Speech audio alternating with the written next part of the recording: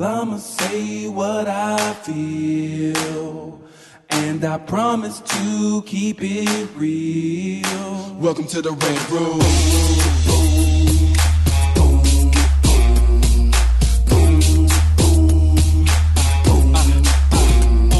So you wanna be a rider, well you gotta be a rider till your fears are diminishing, the doubts are behind ya. It's hard to grind and the business got me stressed in the Red Room. We let that shit up off our chest. You know the street nerd has got no time for no kaka. Sass in class, yes that's Mr. Bolakaja. Never have to guess when you're listening to Hilliard. He gon' bring more game than a shark playing billiards. It's all about the craft of screenwriting. It's exciting when you turn an outline into something enlightening. Your pen and words are like bullets in a gun. Write what you feel, say what you want. Welcome to the Red Room. What's up, y'all? It's your boy, Hilliard Guest, and you guys are listening to the Screenwriters Rant Room, where we keep it real, we keep it opinionated, we keep it what, everybody? Wakanda. Why am I looking at Linnell leaning back? Lean back. Lean back. That's a rap song? Okay. Rap song? She said, No. I refuse to say anything they got to do. Okay. Anyway, y'all know how we do it on the Rant Room. She's on not on board with the Black Panther. Not on board with that trailer. So it's okay. Infinity War trailer, double thumbs up. Boy, we finna go in on it to tomorrow episode too. Well, Black Panther trailer. Here we go. Y'all know how we do it on the Rant Room. On this show, we discuss entertainment, TV, film, music, culture. But our focus is always screenwriting, stories, craft, and shit like that. Eating strawberries. Always got something in your mouth, don't you? Always eating. Lisa Bolakaja over there. The street nerd. Yes. What's going on? Why are you making noises? Oh my Because God. there's fucking smoke. There's smoke. The city's burning. The city's burning all in around my us. throat. It is. Yeah, God so damn. everybody's pretty much messed up. Like, if you have any breathing issues or asthma I do. or Even allergies, if you don't, like, if you I'm don't, pretty. just, yeah, it's just bad. Right. We're out here with these fires. Fire, everybody's... I wasn't clearing my throat to like be rude. Yes, you are. I just was. The timing of it. The was timing of it was Exactly. suspect. That's real but- suspect. You know what? People, you know what? That's a automatic nervous system response when you clear your throat. It's not just like only time is right. I suppress coughs.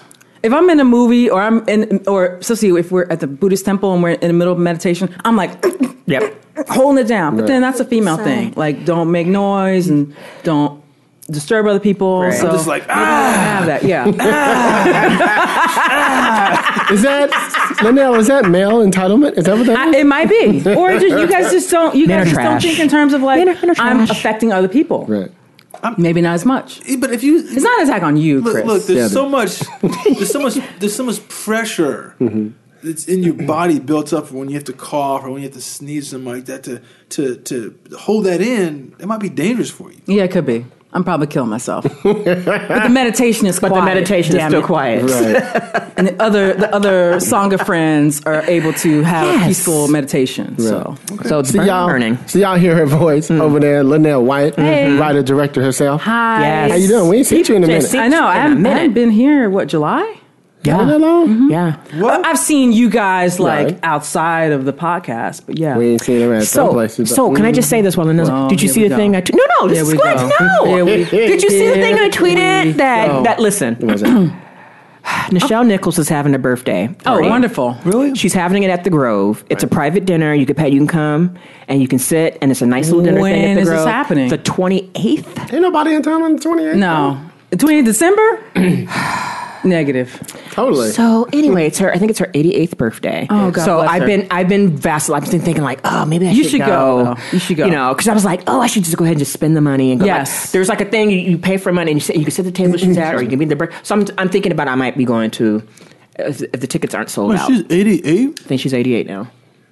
So she gonna be 89? She gonna be 88? Wow. I think 88. She's turning 88. Turning 88. Her 88th birthday Yeah. party. So yeah. she's going to have it at the Grove, at this restaurant at the Oh, that's Grove. so wonderful. And it's like, it's cool that they're doing that you can come as a fan. And I'm like, oh, I should go How and much get a are birthday the- card. how much are the tickets? Well, there was one, like you can go sit at the nice table and you get the photo pack and all the stuff with her. yeah. And it's like for two people, it's like $500, which I think is worth it. Is it going Yeah. to charity? If I was going to be here, I would have definitely split it with you. I hope it's going to her.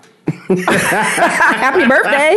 So I have to look, they had varying and prices. many more. Yeah, Right. I think one price was like maybe like $70. But basically, it's in a restaurant. You're there to celebrate her birthday and take pictures. It's just That's a once in a nice. lifetime thing. That is. So I'm thinking Well, I'm just about glad it. her health is good because Yes. you remember a couple years ago she had a Yes. stroke or Yes. something along those lines. And so I'm just putting it out there if anybody who's thinking about going, you're a fan of Star Trek and Lieutenant Uhura. Nichelle Nichols, The first the Lieutenant OG, Uhura. the original, Yeah. the OG, the first, the groundbreaker herself. Can I know we're still introducing people, so I'll wait and I'll bring up something that I want to get No, you because guys' you didn't opinion. introduce Chris. I was about Go to ahead. say, Go, yeah. we got You my skipped man. over him. Go ahead. No, He ain't Chris is nobody. like Chris is ain't like nobody. you guys. You're like fam. Like when you come in, it's like when your cousins come through. Right. You know, like you don't even bother to like serve your cousins anymore. They know Right. where the refrigerator is. You know why? Because they don't bring nothing.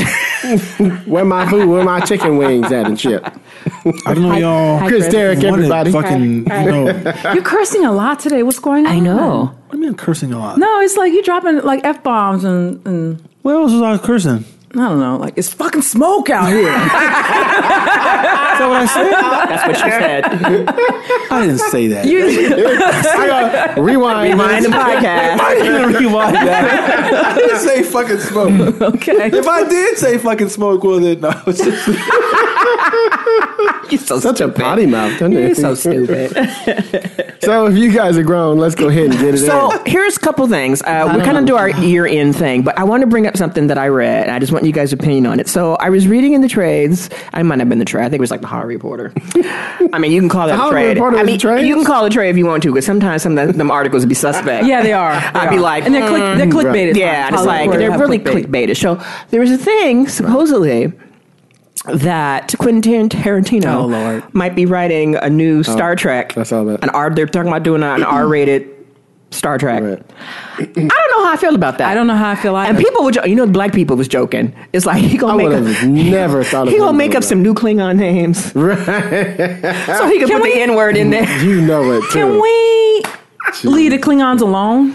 Can we I move know. on from the Klingons? I Because know. the new show, the Discovery Right. show, is the Klingons again. They have them. They've changed their prosthetics and they Every look year totally they change different. them. They look Yeah. totally different. Right.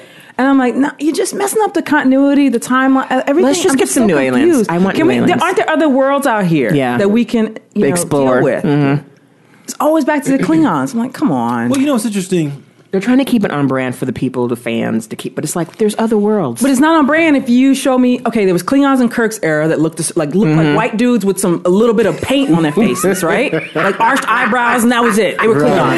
And then we had the Klingons of the Next Generation, where I was like the Worf of it all. I'm like, Yes. okay, you got the ridges on the Yes. head. Right. Okay, got it. That's the Right. look we're going for. Right. Now they had Greg Nicotero in there fucking with him. Now they got this whole other look, and I'm like, what I know. is this? Well, I know. But see, the look that Worf has, I think that's the look they showed that in the motion picture, the first film. Right. It was different, which I thought was like a very radical change. I was like, really? That they need to go all that out? I mean, I don't know. What they need is something like the Borg, but they For don't. real. They Yeah. don't just because along the lines of the Borg, but different. Well, just I mean, there needs to be like some like major threat Right, on exactly. that level. Because even when they did the Romulans in the first J.J. Abrams one, they looked different.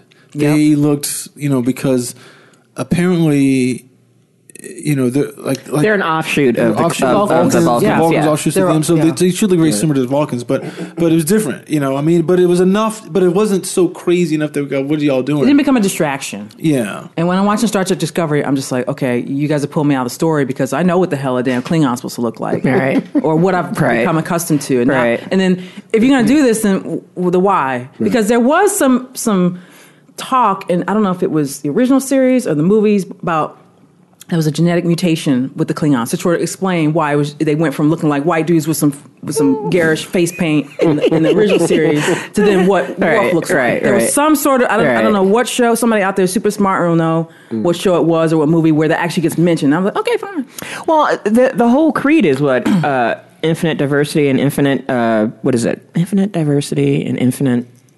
What is the word? We don't have it on IFDF? projects. I don't know. No, it's the Star Trek creed, the creed of Star Trek. I don't know. Infinite diversity and I thought it infinite was combinations, go something like that. where no one has gone before. Well, it's that, but there's that whole thing with the Vulcan creed, which is like infinite diversity and infinite whatever. Yeah. Trekkies, y'all know what it is. Yeah. But we keep going back to the same Yeah. the same ones over and over again. So Well, I mean, look, I don't know if Quentin Tarantino. But do we need an R-rated Star Trek? It's not even that. It's just like No. I mean, if you did do it, I don't know if he's the right person to do that. I mean, I was reading a lot of people are like saying, yeah, but he wrote some of the best lines in Crimson Tide. I was like, yeah, he wrote lines. He didn't write wrote the the story. story. Right, Yeah. right. And I mean, And his last movie was a play shot in 70 millimeter. And I'm still bitter. but look, this is the thing. All that had me set up thinking I was going to see some panoramic 70 millimeter beautiful shots of the outdoor wilderness There and was like snow. one.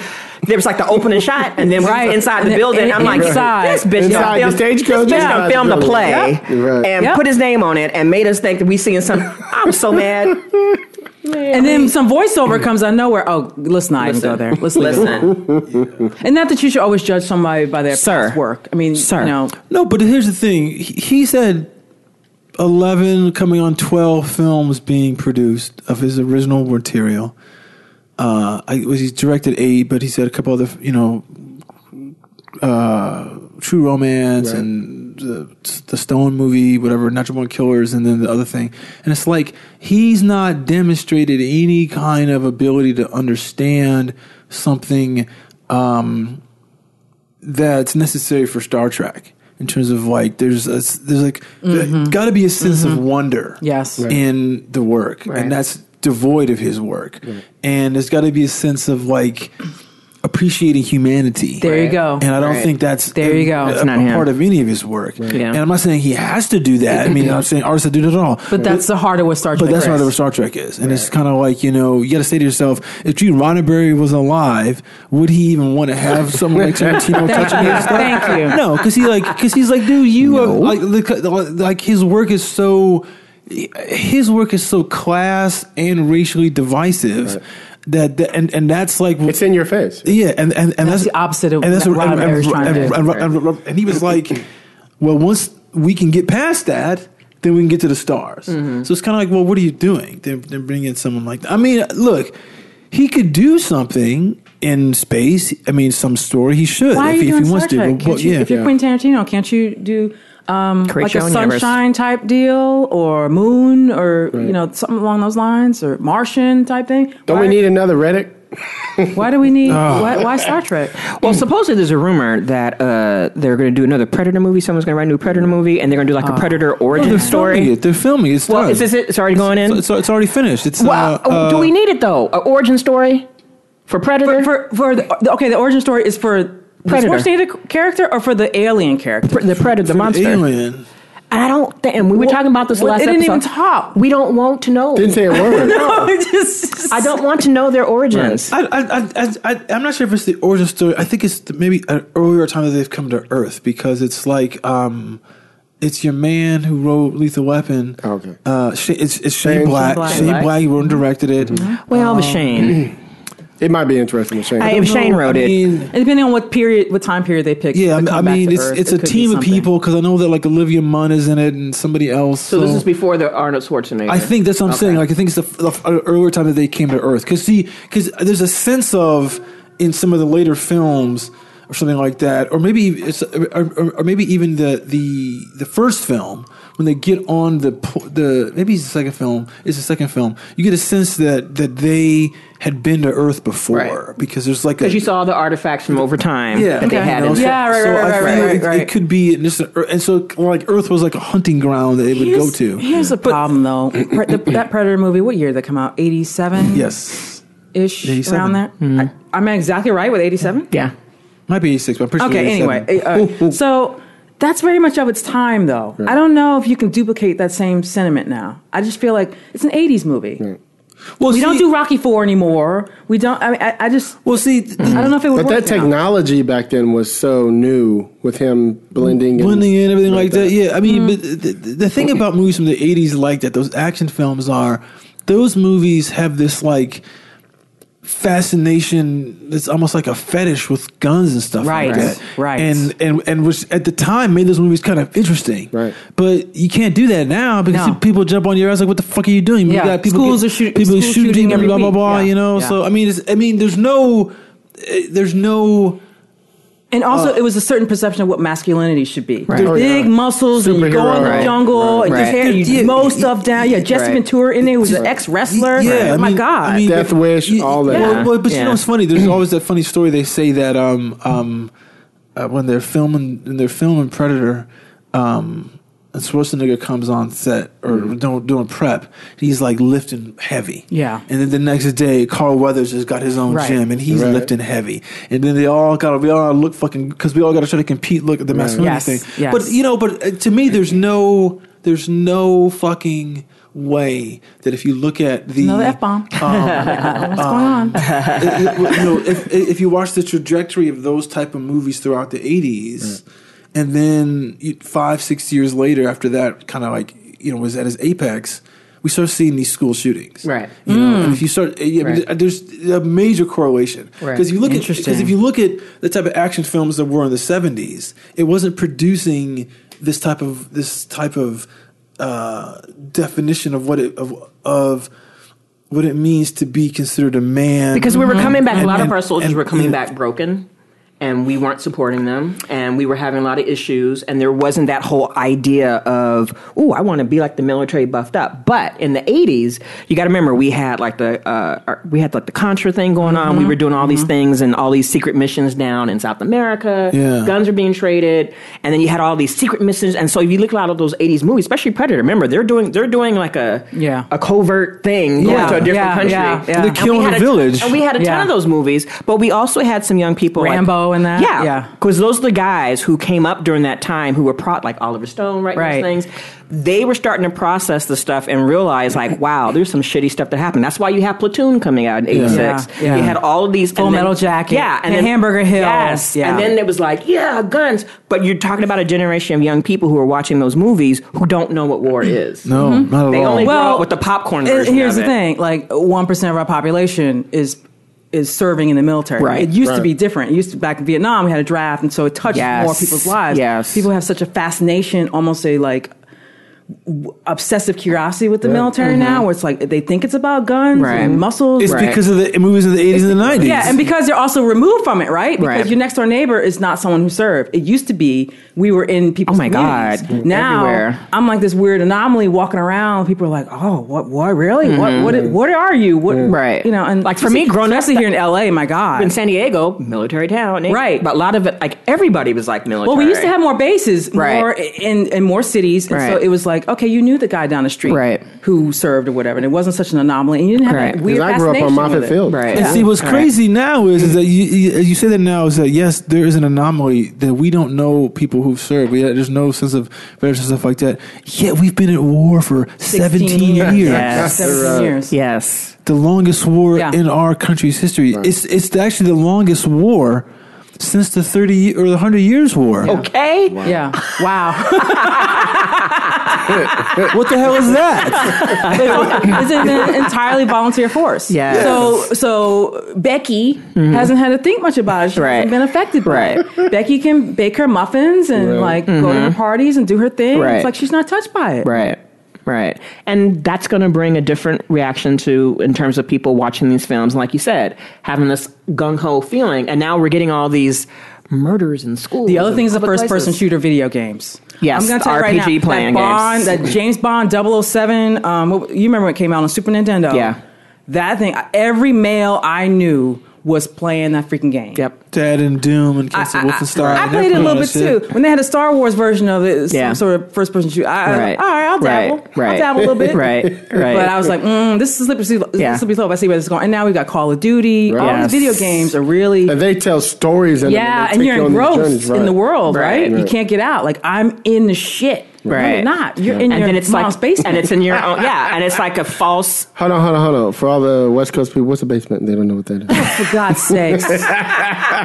You Although, dig a hole under your house. Remember on Afton, we had a basement. Yeah. It's funny. Dig a hole on your house, and that's where you play the video game. You have a couch down there and a TV. Some video cement, bitch, and all around you sneak the little person down there and make out or whatever. Right. Hey, so Some people do that. it's interesting about basements. The actual reason why there's not many basements or hardly any basements in California, nothing to do with earthquakes.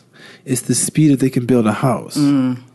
there was someone I read some article about this. It's that if you got to build a house that's got a basement, you got to dig up the floor. Right. You got to go down further. And you have to go down further to build the foundation. You can't just come in with the plywood. Stuff. And with now, just like, we just put like a couple feet of concrete down, crib up today, and they're building tomorrow. Right. Putting the little pylons up. It's all about money the speed. Talks. Yeah, not about money talks. Because on the East Coast, they got 3,000 square foot freaking basements and shit. Oh, yeah. It's like crazy. Yeah.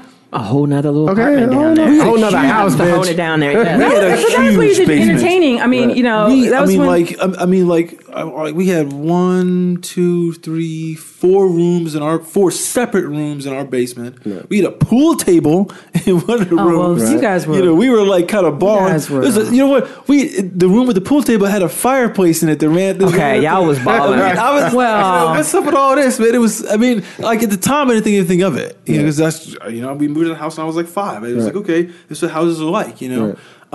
But as I got older, I was like, people have basements, but they ain't no fireplace in the basement. And they do it now. They do it now. Yeah. Oh, for sure. Yeah, you've got your little bar set up, and you've got your man cave, and you got your little fireplace. And your what they call it, the theater room. And and you put the pellet stove in the basement. I'm talking about in the Midwest because I lived in St. Louis for so many years. You put the pellet stove in the basement, it heats the whole house. Heat rises. Wow. Yeah, so you do that. Wow. That'll save you some money. Yeah. Anyway, take lessons. How do we get on that tangent? Can we go back to a couple episodes ago? Right.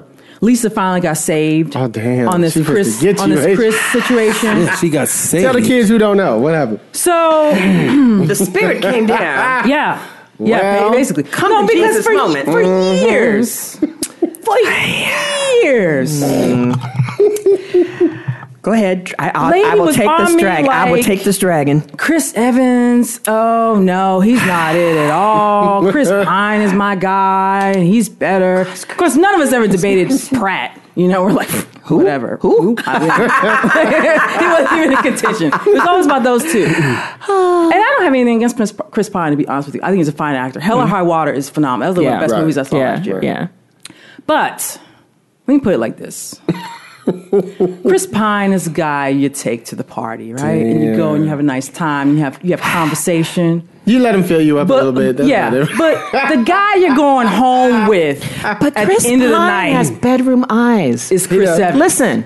Chris Pine has those. Look, this is big bushy thick eyebrow. Look, dude, I'm a sucker for thick eyebrows. And his dad, yes, back in the 70s, his dad was a looker back in the day. Right. But he's got those, and there's just something. Chris Pine. He's got a sympathetic face. Yes, if your car breaks down, he's going to sit there with you, and he's going to take and make sure you're okay.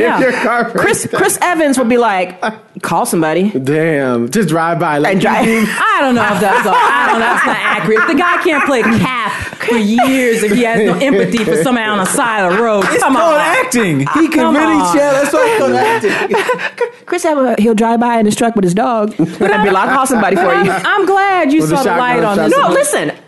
I saw the beard. And I'm not a fan of beards. It wasn't until I started watching Vikings that my beard game, I thought, you know what? If it's groomed a certain way. But when I saw the trailer for Infinity Wars. Yeah. And then he came out, they said. Came out the shadow. And he came out the shadows with the beard. With that beard. Right. And it wasn't just the beard, it was also the look in his eye. It was the look. Yeah. Like he could snatch a bitch up. Y'all finally got it. All these years I've been talking about it. Y'all finally freaking got it. I'm like, I've been on this train for 6 or 7 years now, and you guys are finally. He has grown into a man. Is that Thor? That I know. Oh, why am I thinking about Thor? That's Chris Hemsworth. That's the other Chris. Hemsworth. No. So Evans, Cap. Oh, right. Okay. So he's come up into the rankings a little bit. He's now side by side. Mm-hmm. He can come to the cookout. Well, what annoys me is the man's been wearing a beard in a lot of his movies. Some of his indie stuff, he has a beard. Oh, really? Yeah. But it's kind of raggedy, though. If you actually follow raggedy. You haven't seen it. You haven't even seen it, so don't pretend. Go seek it out. Not just say you can go find a deeper work to get in. When he was in Sunshine, it was like, No, not Sunshine. I'm talking about, he just had a movie come out called Gifted, and he had a beard. Okay. Oh, right. And then he directed a movie called Before We Go, and it's a little quiet indie gem. He's got a beard. He's had Puncture was this really indie movie he did. He was a lawyer who was like taking on the hospital system. Wasn't he in The Iceman? Yes. I don't know if he had a beard or like a goatee type thing. Something. okay. But what annoys me is that trailer comes out, and all of a sudden I look at my timeline, and all these women are tripping over themselves because they got their panties around their ankles trying to get at it. Sometimes that happens. I've been there from the beginning. Listen, that's my man. I'm the chick from around the way. Listen, this is like when you're back in high school and that freshman dude who you think, okay, he's a nice dude, but there's that one girl who sees beyond what the rest of us see. And that was me. And sometimes it takes that senior year for that dude to come through after some puberty done went through, he done traveled a little bit. And that was the other thing. He done had some little experience, and he done come back. And when you're a senior and you see him, you're like, damn, and now, you know what? I can see now what yeah. I have to admit, he looked. Well, why you got the cell phone camera? I want to read a tweet to you in a second. Okay. But here's the other thing: is like I know he shot a movie in the Middle East just prior to doing that, or at the same time he was shooting it. So I knew he was going to have the beard and part of Infinity Wars because he was doing this movie about refugees and moving in the Middle East, like an indie movie he was doing. So I was like, I know he's going to come out looking rugged. Yeah.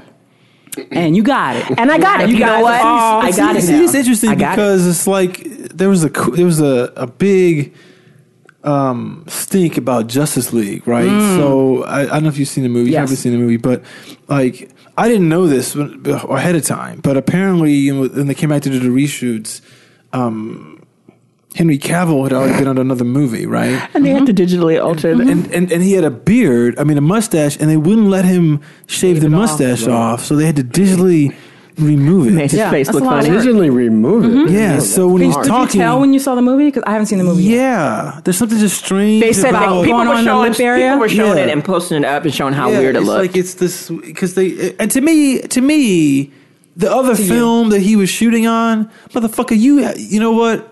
As Warner Brothers, you could throw some money at them and say, he's gonna shave the mustache, and you're gonna put it'd be easier to put a digital one on than it would be to take it off. Greg Nicotero can give him a real looking one.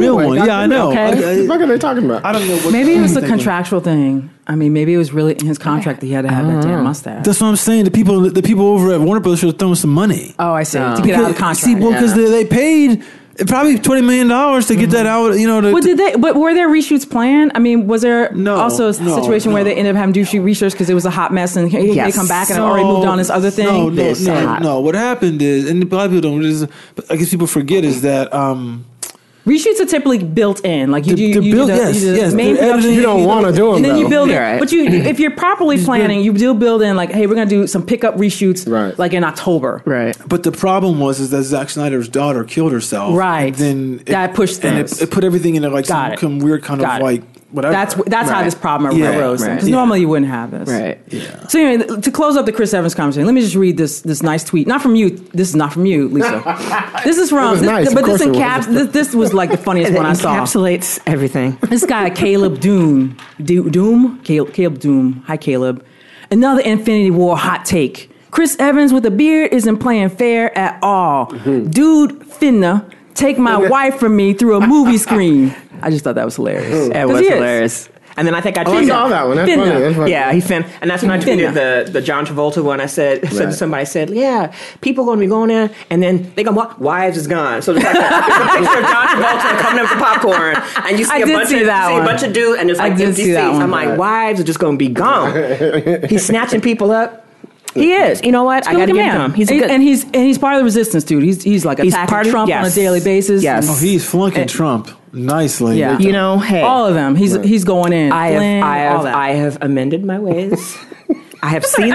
I've seen the light. But Pine is good also. But there's a certain thing that Pine is good in, and a certain thing that Evans is good in. Yes. Well, to me, I think that Evans has a sense of like there is something very heroic about him. Just his presence, that feels he's a step above a lot of people. Right. Not saying he's arrogant, but just saying he just feels like that. Right. And I feel that Chris Pine, he plays the I walk among you type. I walk among you. I'm the every guy. I'm like, there's a little bit of self-deprecation in everything he does. I mean, he added that to Kirk. You see that when he's playing in Wonder Woman. The guy.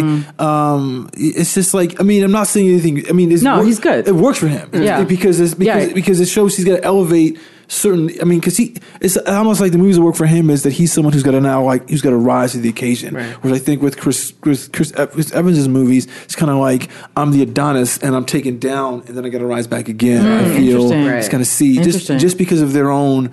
Well, they're physically different. It's like too. the physicality, you know, physically different too. So anyway, it's the end of the year.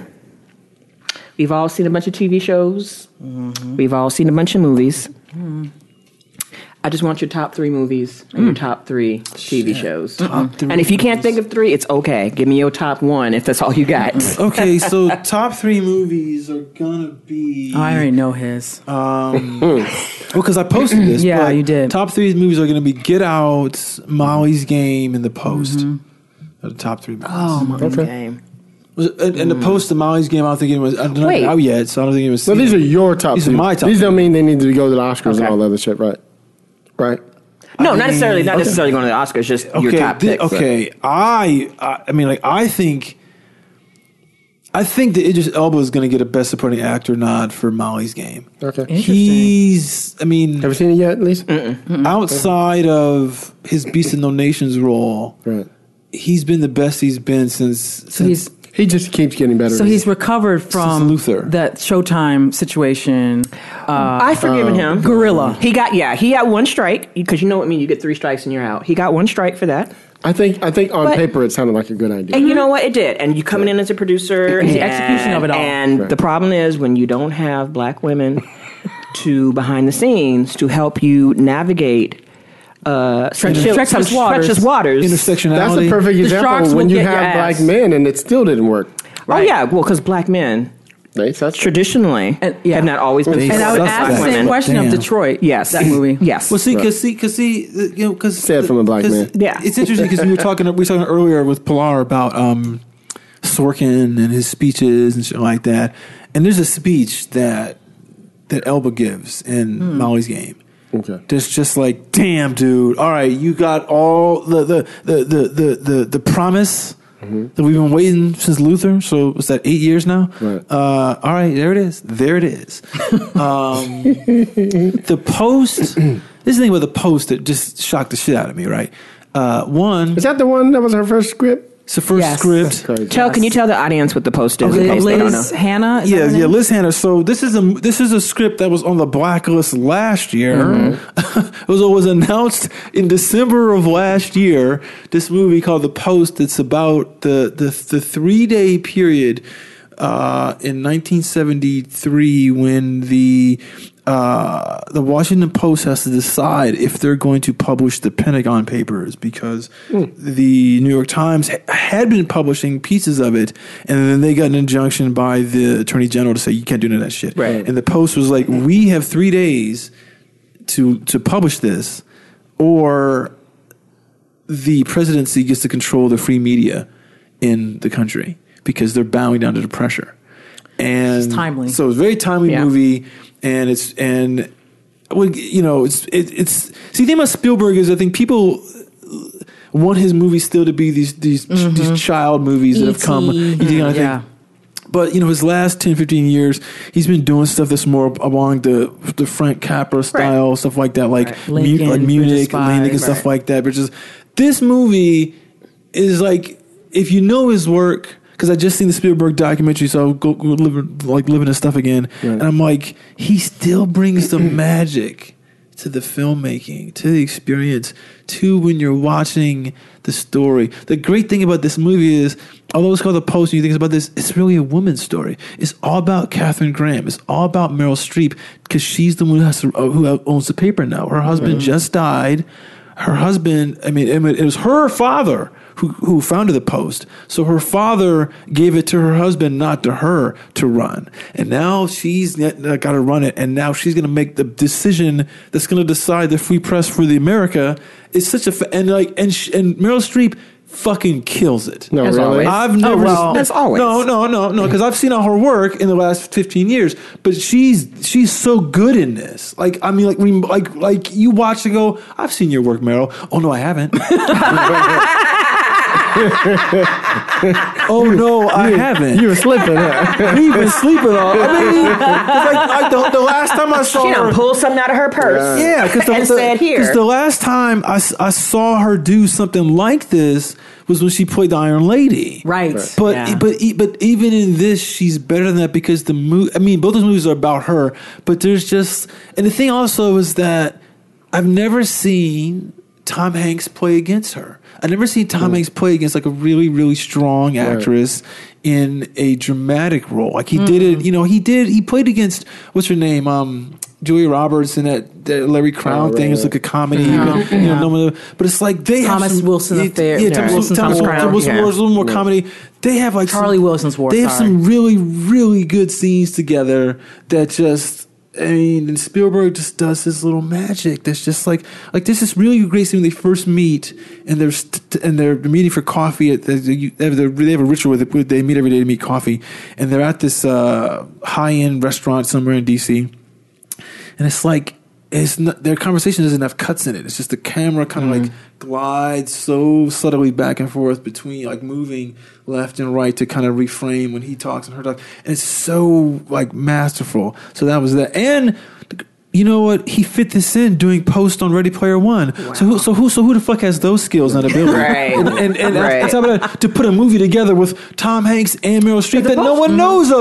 Right. The post just came out when? It's not even out yet. Yeah. Yeah. It comes out in January. I'm Yeah. like, what the fuck, man? Jeez. And then obviously, Are they trying to do like something to get nominated for Right. the shit? They have to have screenings to qualify. It's gonna play for a week in LA. Oh, yeah, It's gonna play in Select New York. theaters in order to qualify for award season. Oscars. And then Get Out. I mean, Get Out like changed a lot. If y'all about ain't seen it, kill yourself. Yeah, it's changed a lot about what we look at in Right. cinema, what we look at in life, in terms of like how Black experience is.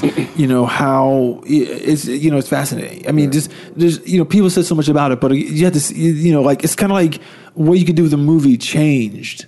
$4 million movie makes $300 million. Was it $4 million on Get Out? Yeah, which cheap. That's actually expensive for that movie. To me, it's inexpensive, but Because it is basically one room, location in the yeah, house. so- Yeah. Right. But they shot Yard, but they use every inch of that house. Yeah, but to me, I'm watching. There's I'm, also the basement. Too. But I heard there's $4 million. I was like, I'm watching. I'm like, where the hell did they spend it? How did they spend this money? And I look at the credits and I'm like, Bradley Right. Whitford is going to command a certain No, little bit of money. it's not even that. No. They shot in 4 different states. I'm like, why did they shoot in 4 different states? Makes no sense at all. So whatever. But anyway, but those are my top 3 movies. Right. Okay. Lisa, I'm trying to think because there wasn't. It wasn't really much No. for 2017. It really, No. I enjoyed Get Out. I Am Not Your Negro, the documentary. I enjoyed. Oh yeah. It's funny, I have a documentary too. And but I'm trying to think. But another one that was just fun, and it has nothing to do in terms of like whether it was like it was Girl Trip. Okay. Was really fun, Right. But like honestly, It was spark. I mean, it was not even some of the even movies Wonder people Woman hyping was up. good, but I can't say that's like it's not a top 3 type movie. Because I enjoyed when I saw it 3 times. I went and took different people to see it. But You saw it 3 times? Wonder I Woman? took different people to see it. Like my mom wanted to wow. go with me, and then a couple of my friends. I read went. the script the other night and I was shocked at how many exclamation points there were in it. Really?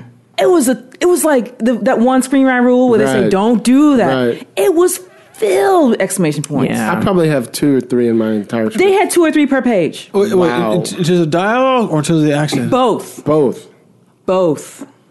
I only use it when somebody's Actually, yelling more so way in the across action. room. More so in the action lines. Yes. But I will say this: They're trying to make a point. They're trying to make Yeah. but you don't need them that Just much. No, Write in you don't caps. know. I might- I have people right. write in caps if they're those are screaming. like my pick. But I'm looking forward to seeing The Shape of Water, and it's playing. It's going to be playing in San Diego Select Theater. Oh, So yeah, I'll probably yeah. see it this coming weekend. So I'm crossing my fingers. I'm hoping because Guillermo never disappoints me. No matter what he puts out, I'm always. even Crimson, whatever. Yeah, I you know what? I was entertained by that, even Really? though it was just like this is a hot mess. But you know what? I'm still entertained. Because I'm a Hiddles fan.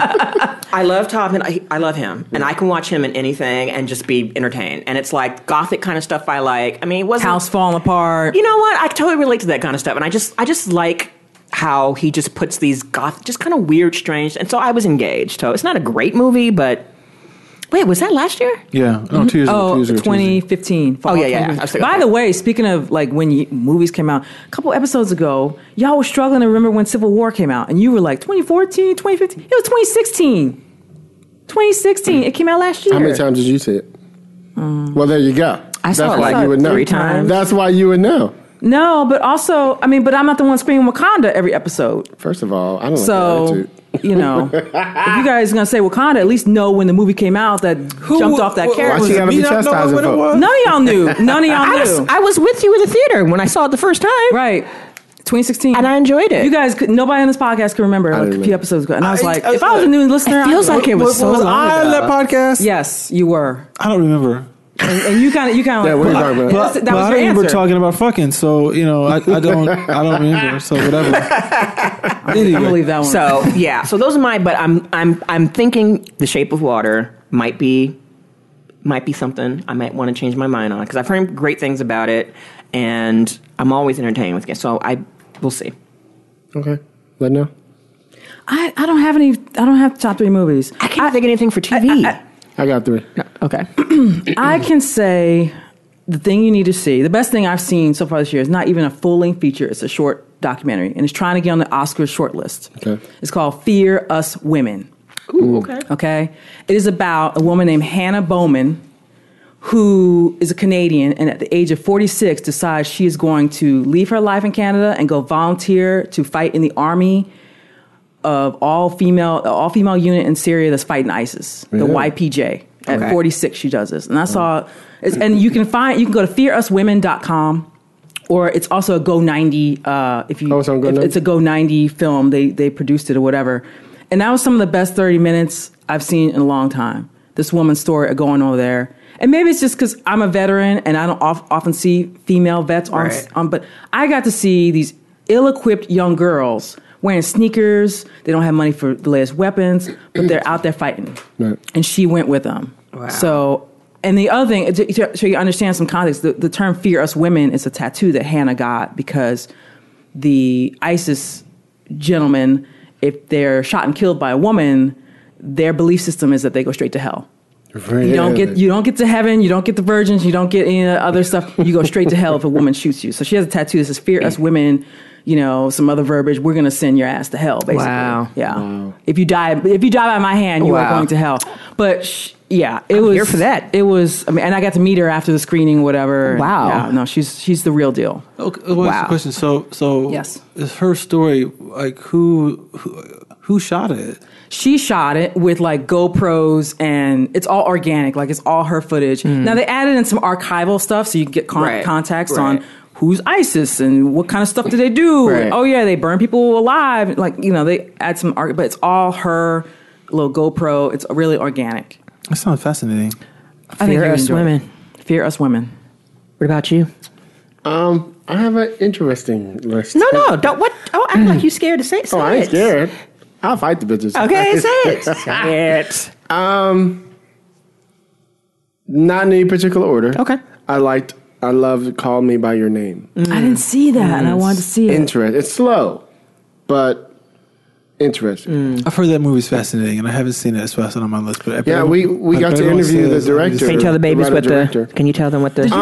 Was you at the WGA screening that it was like on Friday a couple weekends ago? I didn't go, but No, Why we you did won't our get- own screening. Oh, who's for our the- own? The Writers Guild, the LGBT committee. We did a screening at the used to be the Limley. Now it's the AMC. Whatever. I didn't even know it. Oh, it used to be good when it was the freaking Right. Sunset 5. We Right. had $5 Tuesdays, Right. Yes. and that's gone. AMC bought it and And changed it, it's and cut it, and regular it's theater now. terrible now. Yeah. I don't even go in there now. I thought it was the Robert Redford Sundance The Theater. AMC. It was. It Now was. it's something new again. And it's all redone. It's beautiful. Yeah. Wow. Anyway, but we got to. It's a story about a family that lives in. I think they're in south of France. Italy. Italy. Same thing. Said that for Lisa. and the father's like some big professor or some whatever. They have this big, beautiful, estate. And an American comes over, and it's Army Hammer. with it finds out, and it's Army Hammer. And he comes over, and he fall in love with the boy. Who I didn't know was like a hammer. Like Hammer Museum type. I didn't make that connection at all. Because his name is Armand, like Armand, or something. Armand, it was like Arm & Hammer, the bacon soda. Yes, that's them. Family too. Yeah, that's why it's Armand, because it's Armand is his name, and Armand. Yeah, that's and his nickname is Armand. So they they developed this relationship, but it's so interesting how it all happens and the intricacies and that I'm going to see that. I've What's heard the age group between them now? It's like he's 18, supposed to be like 23. 25. He's supposed to be 23, 24 Army, right? And the kid's supposed to be like 17. Yeah, okay. So it was a little uncomfortable sometimes. Oh, because he's underage. It's supposed to be. Okay, but it's Europe. But he's not really underage. You know how they are in Europe. But Armie Hammer is like college age, essentially. Right. And the other kid is like. Maybe he's the baccalaureate type age, so it's not like it's. But the kid is. It's not like a 14-year-old girl in Alabama. Yeah, with the DA. But the kid is amazing, and so is Armie. Good. I don't have my second one. I can't think about which, but my documentary is something we saw, which is called Chasing Train. Oh fuck yeah, that was Chasing awesome. I have another documentary I'll throw out. That was fucking awesome. Chasing Train. Okay, that was amazing. I did at AFI see a really good Sammy Davis Jr. Documentary. That was phenomenal, and it'll probably be on PBS. Right. Okay, that seemed to be who was sponsoring. Okay, and I can't remember the name of it, but Sammy Davis Jr. Documentary. That was fantastic. Yeah. I mean, Chasing Train. Tell them what Chasing Train. Okay, so Chasing Train is this documentary about John Coltrane, and it's fascinating because it doesn't go over his life in a way that you'd expect from a documentary, and it just takes the stance of. His music is Coltrane. Right. His music is not jazz; it's his own thing, and it's fascinating because the movie opens up with this kind of like the credit sequence is like you're in space, you're in this all this kind of supernovas and stuff like that, and it's really cool because it's like that's the power of his music. Like it's this transcendental type of music, and the story kind of takes you on this journey to get you to explain how he got there. Does it have Alice Coltrane in it too, or or is it just basically focused just on him? It's got like she's in it. She's in it, but she's dead though, so there's no interview with her. But there's I mean in terms of she's her. in it. Okay. His first wife is in it, Naima. His like two of his three kids, his stepdaughter, some of his bandmates who are still alive or are in it. I mean, they're probably pushing 90, and Common and Bill Clinton is in it, and Cornel West is in it. Cornel dropped some bombs. No, it's some real. And, I mean, it was really great. Is there's footage in there that of the Alabama church bombing that you've probably never seen before because the guy John, was it Hirschfield, is that his name? He wanted to go and make sure that he found footage. And I got to interview him. He was that had never been seen, and there was some stuff that I think he said something like I might be wrong, but he said like CBS shot some stuff that they never even developed. And so, but it was listed on like a sheet of stuff that was shot, and that's what he got, and he had them develop it and restored it. And it's such fascinating. He found some stuff of Coltrane in like the later part of his life when he was rehearsing in the studio with color stuff that no one had ever seen. Right. It's fascinating, fascinating. Yeah, so those were my movies, and I'll jump to TV. Then you can start back. Well, okay. I looked up the name of that Sammy Davis Jr. documentary. I've Got to Be Me. I've Got to Be Me. Okay. At AFI. Okay, right. And so it'll be on PBS. Okay. Because what it got into also was how Sammy was ostracized from the black community. Because remember, for a time, I wasn't alive then. He married that white woman. Well, it wasn't just that. He was down with Nixon. He was like buddies with Nixon, shaking hands with him, going like being in his defense because Nixon was trying to reach the black community, and he thought Sammy was his vehicle. The other thing Sammy did that pissed a lot of people off was he went over to Vietnam to just meet with the troops, talk to them, see how you're doing, and people took that as like, oh, you're supporting the war, right? So there was a lot of like up and down with his career, but I mean, it's worth seeing just for the end where Sammy Davis Jr. he got honored in I want to say early '90s by like ABC did a special maybe it's ABC. the special honoring him, and people performing. Well, Eddie Murphy was hosting the show. It was like an hour-long special. I remember Eddie this. Murphy hosted it, but then Whitney Houston was there, I'm pretty sure, and then Michael Jackson, like all these people that we've lost. Oh, right. You know, honoring Sammy, and then Sammy gets up and tap dances with Gregory Hines, and they're kind of like having a tap off, if you will. I remember this. And Gregory Hines is just like, all right, I'm done. You got me. Yeah. Sammy Davis Jr. still had it, and then he died maybe like a month later. Yeah, So yeah. that was I've Got to Be Me. That's worth watching. Cool. I remember that special. They go into that. it's a documentary about his life, right? Yeah. Did they go Yeah. about his Cuban roots and stuff? Because a lot of people don't realize he's of Cuban descent. No, I don't recall that too much. Yeah. But there was a lot Black with Latino. Sinatra and the Rat Pack, and even when he lost his eye, and it was a lot. I mean, he grew up. He was one of these kids that was like vaudeville, like you know, like dancing. Way back. Like, He was a kid. one person show, and he was just like Remember singing and years dancing. ago, I read all his biographies. It's just, and of course, Super talented. And of course, when we recently lost, when we spent the whole day. Why is his name escaping me? So many people have passed on. Prince? No, he played Benson. Oh, Robert Guillaume. And when we sat, remember the story that he told us about Sammy when he was doing?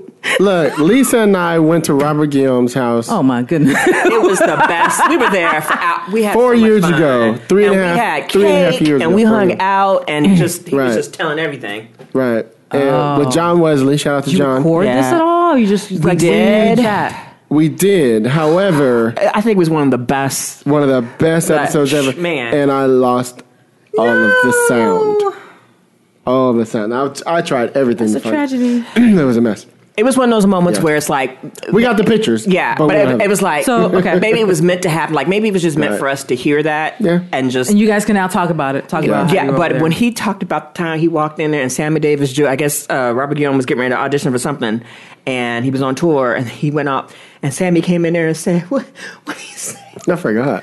Who's this nigga on a? Who's this up on the stage doing this thing?" And he was just like these moments, those things that only people who have been there Right. could hear that, and just his reaction when Sammy was seeing him on stage doing the thing, trying to figure out who's this dude, Right. who's this cat up here on stage trying to do some trying to do some dancing and singing Right. and stuff like that. It was just It's almost like rivalries and yeah, stuff. it was like this, and Yeah. how they traveled to here and did all this stuff, and it's just being a kid and reading the biography, and then listening to Robert Guillaume talk about him, and just, I mean, hey, we lost the treasure of Robert Guillaume because the stories he was telling us about Black Vaudeville, the stuff that our artists had to go through to perform and to give us this platform, And you had to kind of hold their feet to the fire because, like, I'm not, you know, at a certain point, it's like I'm performing here. You guys are filling the seats, but you're still making me come through this color interest. Right. That's Yes. just going to stop. So he finally put his foot down. And Yeah. Sammy Davis And- Jr. and look- was the one black artist in Vegas early on. Yeah. That was Right. like, all right, if I'm out here with Right. Frank and Dean and whatever. Right. I'm not coming in that other door. Right. I want Remember- the suite on Right. Right. penthouse level. And remember, Right. and Frank and them were the ones who backed him up. We're like, Yeah. no, we're not Yeah. performing if you don't let them in. Right. Yeah, But I was going to say this. Apologize. right? Remember, Robert Guillaume, talking back to him, played Phantom of the Opera. Yeah. Yes. Okay, He's one for of the best years, phantoms they ever had on right? Broadway. Yes. Ever. He was one of the Yes. best ones. Yes. Is that what you were about to say? No, I was going to say, I remember there was a story where this is something I saw on Harry Belafonte. He was saying that he went to Vegas one time and he wasn't allowed to swim in the main pool. Right. It was some, and then some of these guys, these Sinatra types, something like that, said, we're not going to perform if he can't swim in the pool. It's just interesting. Somebody has to do there's that. All It's the this, only way it's Yeah. going to change. there's little stories. I mean, there's a story. I don't know if it's true. I'm pretty sure it's in the Miles Davis, the autobiography. He was saying one time he was with Charlie Parker. They were in St. Louis. They weren't going to get paid. I think Charlie Parker peed on the manager or some shit like Miles that. Davis was from East St. Louis. Yes. Just some shit like that. Like, you know what, you going to pay me? Here's some piss because I don't want to get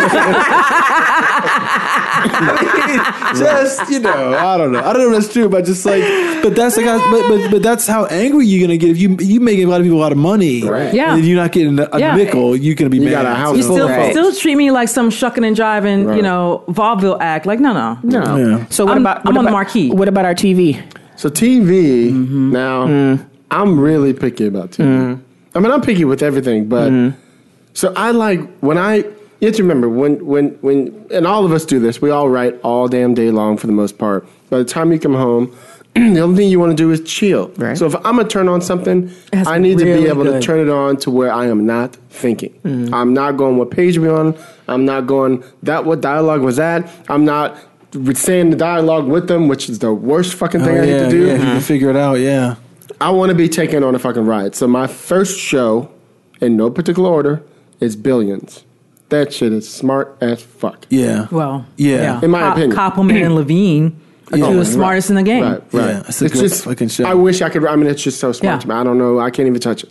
And then go And ahead. the reason why they're so smart, honestly, it's not just because like they're writers and people are like, oh yeah, so they know a lot of literature and whatever. They're smart because they're everyman. If you listen to Brian Koppelman's podcast, he's one of my favorite podcasts. He can sit down with anybody. Right. And from music, from journalism, from finance, he can sit down with anyone and know enough to have a really articulate conversation and know what questions to ask that he doesn't know. So he's not every man. Like he knows just a little bit about everything. And I think every writer needs to focus on that. It's not just about reading scripts, and it's not just about like, writing every day. You have to be out living in the world, experiencing things and gleaning from it. You know? Well, yeah, because that's where all the really cool stuff comes in scripts. When you know someone's got some insight, there's some line, there's some little piece that you go, yeah, you know what, you were hanging out with someone who you saw that. Or I mean, it's it's something I can usually tell when I read a script, and I'm like, you didn't make that up, you saw that, Right? Because it's I don't know what it is. There's just something about that. I like that show a Koppelman's one lot. of those guys. I like Koppelman was in the They're just music so business smart. for the longest time. Like he was like an exec at one of these big music companies in New York, and he never left New York. That's another thing about the guy. Like he stayed in New York. He's like, I'm doing my thing out here. Whatever. I'm not doing the LA scene. I was like, I respect that. Okay. So my second one is, and I'm gonna get a lot of slack about this one. Why? No way. Just because It's what you like. It's edgy. I like edgy shit. It takes me back, at least in my opinion. It's a little slow paced, but I like the ride that it takes me on, and it's just so. What is it? Damn it. The Deuce. Oh. The Deuce. Okay. Have you guys seen that one? No. Jake Gyllenhaal, not Jake Gyllenhaal, Maggie Gyllenhaal. Maggie, yeah. She's and, good in everything. She's phenomenal. What's his name? Is it about the porn industry? Yeah, Yeah. It's just so. You would think I'd be interesting. watching it. Really, I really thought you'd be on. That You one. know what? Is Would it it on HBO? HBO? Yeah. I don't have HBO. So good, so good. And the go pimps and the So whores, it's a- the it's a- cops. it's it's Method just- Man plays a good Right. pimp and everything like that. It's Yeah. It's porn industry or it's about the prostitution? origins of how the porn It industry takes place in became. it takes place in like David in Simons, like right? 74, Right, 73, 75. It's 74. all like on That's fucking right, yeah. Times Square. and all that stuff. Right, New York, Now I and the know. dudes. Now I know. Now I know what Right. we're talking about. Okay, got it. Yeah. It's Yes, surrounded yeah. with pimps and whores and, Yeah. all that Yeah. stuff. It's my type of show. And that was when porn industry really took off Right. because That's it's the like we're beginning. gonna have these Theaters. theaters, and Right. they're gonna run Yes. all day and triple X and Right. yeah. Okay, I'm not got it. ashamed to say that in San Diego, when we had our Pussycat Theater in downtown, I was there for went there a couple times from the last year they actually had a Pussycat Theater because it was like, that was like the big thing. And back in the old days, I remember my mom and my stepdad and our neighbors. Taking you to the porno No, theater? not me. Of course. Not me. I'm saying I remember them getting dressed and going out to go see The Devil and Miss Jones. Right. Deep Throat. Where Right. they was getting dressed. Right. Laid furs. Mama has straight hair, but she put on the Afro wig. Mom, you didn't even be putting no Afro wig. You know your hair did not match your skin tone or whatever. Moms, please. But crazy. I remember, and it wasn't until years later I realized, like, what were you guys going to go say? Oh, blah blah blah. And of course, moms don't say it, but of course, my stepdad would tell everything. He'd be like, "Yeah, we was going to go see Deep Throat after we saw y'all. Yeah, we spent the weekend, took y'all to go see Jaws, so we went out to go see." And I'm like, what? And I remember that was like the big thing when we were old enough to go into the porn place. And we went in there, and it was like, yeah. And of course, you realize it's not a big whoop. They're just sleazy places. But it was like the name, marquee. It's like, this is the last year the They were Pussycat lining Theater's going to up. be here. And some of them last for years. Yes. You know what I mean? Yeah. So this is about Maggie Gyllenhaal. Debbie did Dallas like Yes. over Right. and over Yes. and over. Like, how much is she gonna do Dallas? Yes. So this show is about Maggie Gyllenhaal plays like a low life street prostitute, but she runs her own business. She don't want none of the pimps. Yeah, she have a pimp. You know what I mean? She was. They call her renegade, an outlaw. Right. Mm-hmm. And she goes to one of the girls can't go do a scene in one of these low budget movies, so she asked her to do it. In exchange, she gave her some money, whatever. Oh, that so Viking she went, shit. Yeah. So she went and was like, "This is like very corny." And then they did the scene and they paid her money. She's like, "That's it." And she found herself watching them when they're directing, and he would just be like, "Action." Just totally bored. And she was like, we need to move the camera. We need to do something else. So she starts becoming the one who becomes like the big person who made those movies. I'm going to have to watch this. I'm going to have to watch So this. at the end of the season... But let me ask you this, because if stuff gets too graphic sexually, I don't... It's not. I'm going to be honest with you. There's some moments where like the pimps will slap the girls because they piss them off. It's sexual. She's raped by somebody. Oh, God. It's... Okay, then maybe not. Yeah, you see penises. It's not like Game of Thrones type of like wanton sex. Like it's not that. If somebody tries to rape, she beats the shit out of them. Though. It's trying to do I mean, it. look, it's not it's not pornographic. There's it's graphic and there is violence, sexualized violence, but it's not pornographic, and that's why I think I'm gonna give away one little thing. So Maggie. When the director doesn't show up, everybody's sitting around the set. Oh, you pulled a Bryan Singer. Okay, great. So she says, she's like, and everybody's starting to pack. She's like, wait a minute, why are we packing up to go? She's like, fuck it. Get the camera, do whatever, pull the camera over here. And he's like, bring the fluffer. So she starts directing and she realizes that it's feeling flat. But the guys are just like pumping, like nothing's going on. And she's like, no. The problem is, she's not enjoying this because you're not doing anything right. So she starts having a conversation with them. Next thing you know, they're fully in it. The guy comes it's like really like a really hot moment. You would like it. It's a really hot moment, and it changes the tone of how those. When I was 19, one of my dream jobs. You want to fluffer? No, I want it. No.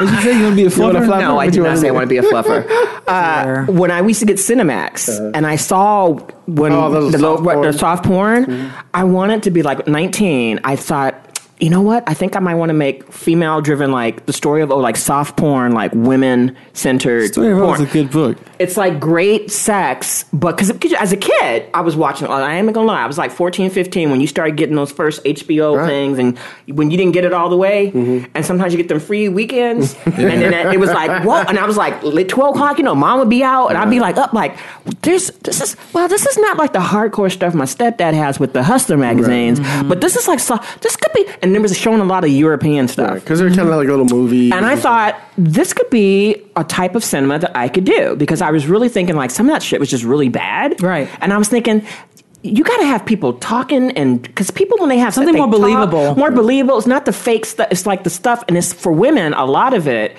it's the mental, and it's also the hearing, the sound. Guys, it's mainly like the visual and they just doing their thing. But for women, it's like that whole mental game and that talk where you say some shit and you talking and that shit. And I was like, this is a job for me. But I was in San Diego and I was 19. So you could have drove up here to LA. They were shooting some porn. I probably could have. Especially back then, they were really doing movies. Yeah, I didn't have a car at the time. I was 19. That's all right. You can still do it now. You can still do it now. I probably could. I'm probably a darn good erotic porn you can do it now. Director. Something different. Could. Yeah. With your phone. Because a lot of it out there just caters so much to the male gaze, right? And it's like, there's some great stuff that's out there. And see, I actually don't, one of the guys who doesn't like porn. There's a couple because they don't shoot it the way I want to see it. It's there's an artistic way. See, you know what? There's a couple of women. I can't remember some of these women's names, but they're female directors. They're ex-stars recently, and they have a very. Someone's telling me that they can still charge money for their work. Yeah, because because the work that's aimed at men. There's no money in it because it's all of it's free on the internet everywhere. Right. So the bottom fell out. But these female ones are able to still make their money out of it. So because there's a niche, market. And the people who want to see it will pay for are like because I want something that's not tasteful. That's not just crap of like this gonzo kind of I'm chucking this girl kind of thing. It's gonzo. It's just like what the fuck when I was a kid, like. where's the story? You gotta have story. There's magic. Why are these people? Yeah, why are these people doing this? Where's where's the? Because I came over with the mail, and you weren't here, and, you know, she's at the house, and you were taking a shower, and you came to the door with the washcloth on the shower, and you were washing so slowly. So that's it. And you turned around and didn't put the washcloth behind you, so now I saw my opening. So you know, and you asked me to wash you. So the Deuce is where. So you said it kind of goes a little slow at first, but then it's a slow. Okay, look, it's definitely a slow taste, but the characters are so great. Yeah, because it's one of the things that David Simon's really, really good at, and it's what also what I don't say good at, but it's just this hallmark, and it's the HBO hallmark that it's like, I'm not going to give you this series hook until maybe the third episode. Yeah. Right. So therefore, you got to go through 2.5 episodes to really kind of. But while you're doing that, in this, you're meeting people with a lot of wild shit going on. Right. I mean, there's a really great scene. And there's a lot of characters. Yeah, there's a lot of characters. I mean, there's a really, really cool scene in the pilot when Method Man, not Method Man, but it's the main black guy. Oh, right. And the African guy. They're sitting there in the bus depot, just having this conversation. Right. And they're having a conversation about a lot of shit, and then they're looking at women coming off the bus, and then they finally, old Greyhound, exactly, yeah, and then they finally, you can tell they do this like every Saturday, and they're just like they're looking for the fresh girl off the boat. Right. And it's really a really interesting little scene about and it gives them a sense of humanity that you don't usually see when people are creating pimp characters and stuff like that. And then when the girl, you know, and the girl from Wisconsin gets off the bus, and and they have like a little bet. It's just interesting. I'm not trying to humanize pimps, though. I'm not. Look, no, I'm not trying to relate to that. No. But they're still bad. They're still bad. No, but here's the thing. If they were flat and uninteresting, you wouldn't watch the show. I probably won't watch the show anyway. That's why the show, to me, was. I mean, look, to me.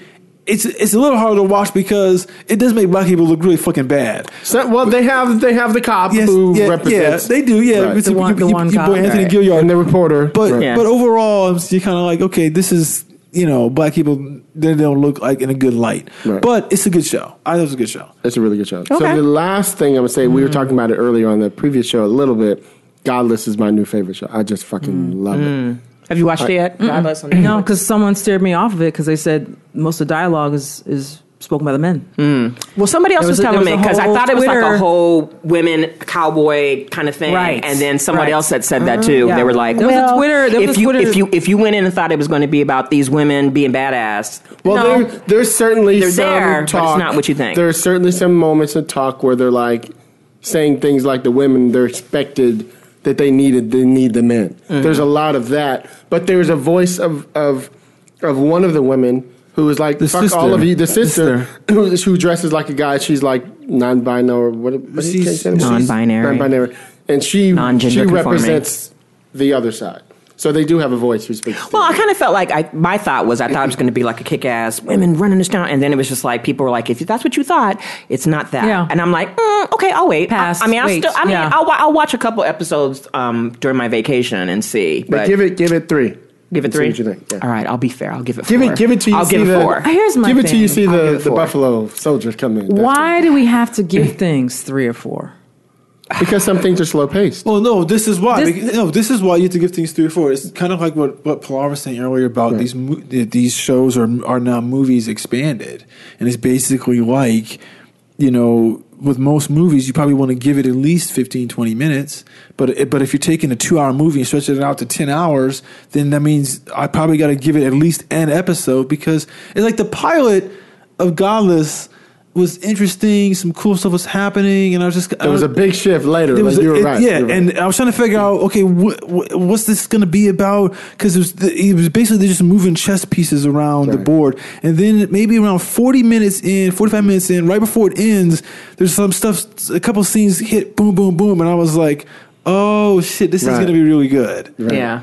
And part of it has to do with the woman, Michelle Dockery, the girl from whatever the fuck, the Downton Abbey. Right. She plays this this widower, this 2-time widower, And 2-time. Yeah, it's just crazy. It was rough back then. Crazy. It was rough back Crazy, then. you know. And Men wasn't lasting. There's a moment when she starts when the outlaw guy or the outlaw who betrayed the outlaw boss.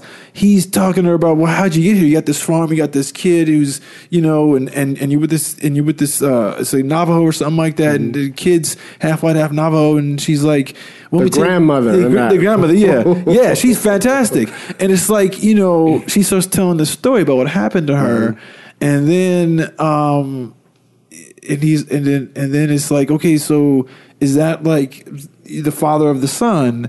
And she's like, no, that's the other dad, and that's right. And that's another story. And then Right. she gets up and leaves, and you're like, okay, now I need to know more about her. I need to know. And when you meet her, she's dope because she's like shooting motherfuckers with a gun. I mean, she's like, she's no joke. And I just was kind of like, okay, but that scene and those next couple scenes about, you know, her and the baby and the snake coming in and shit like that, I was like, okay, now I see what the show's going to do. Now it's going to be interesting, and that's why you got to give it. I'm gonna say something contrary, only because I was inspired by. I don't know if you guys know Javier Grillo, Mark's Watch. Okay, he did a whole Twitter feed about.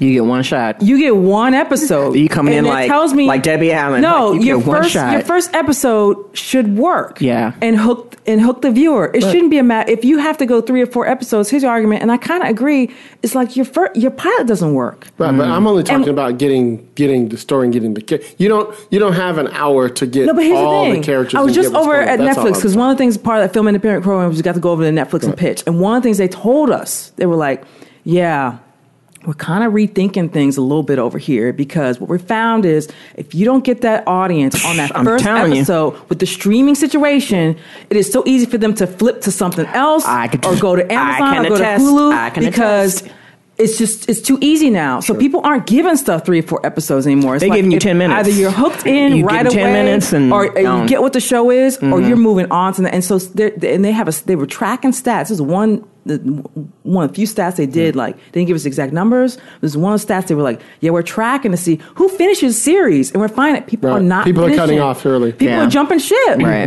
Right. So you don't have 3 or 4. I'm going to say you get them 15 minutes in that first episode. If you don't, for the most part, not going to watch the whole thing. Yeah, you got to get me with that. But certain shows, if they has a pedigree, like for example, David Simon, I have to admit, when I first saw The Wire, it took me like 2 or 3 episodes. Like I could figure out what's going on. Different times then. And yeah.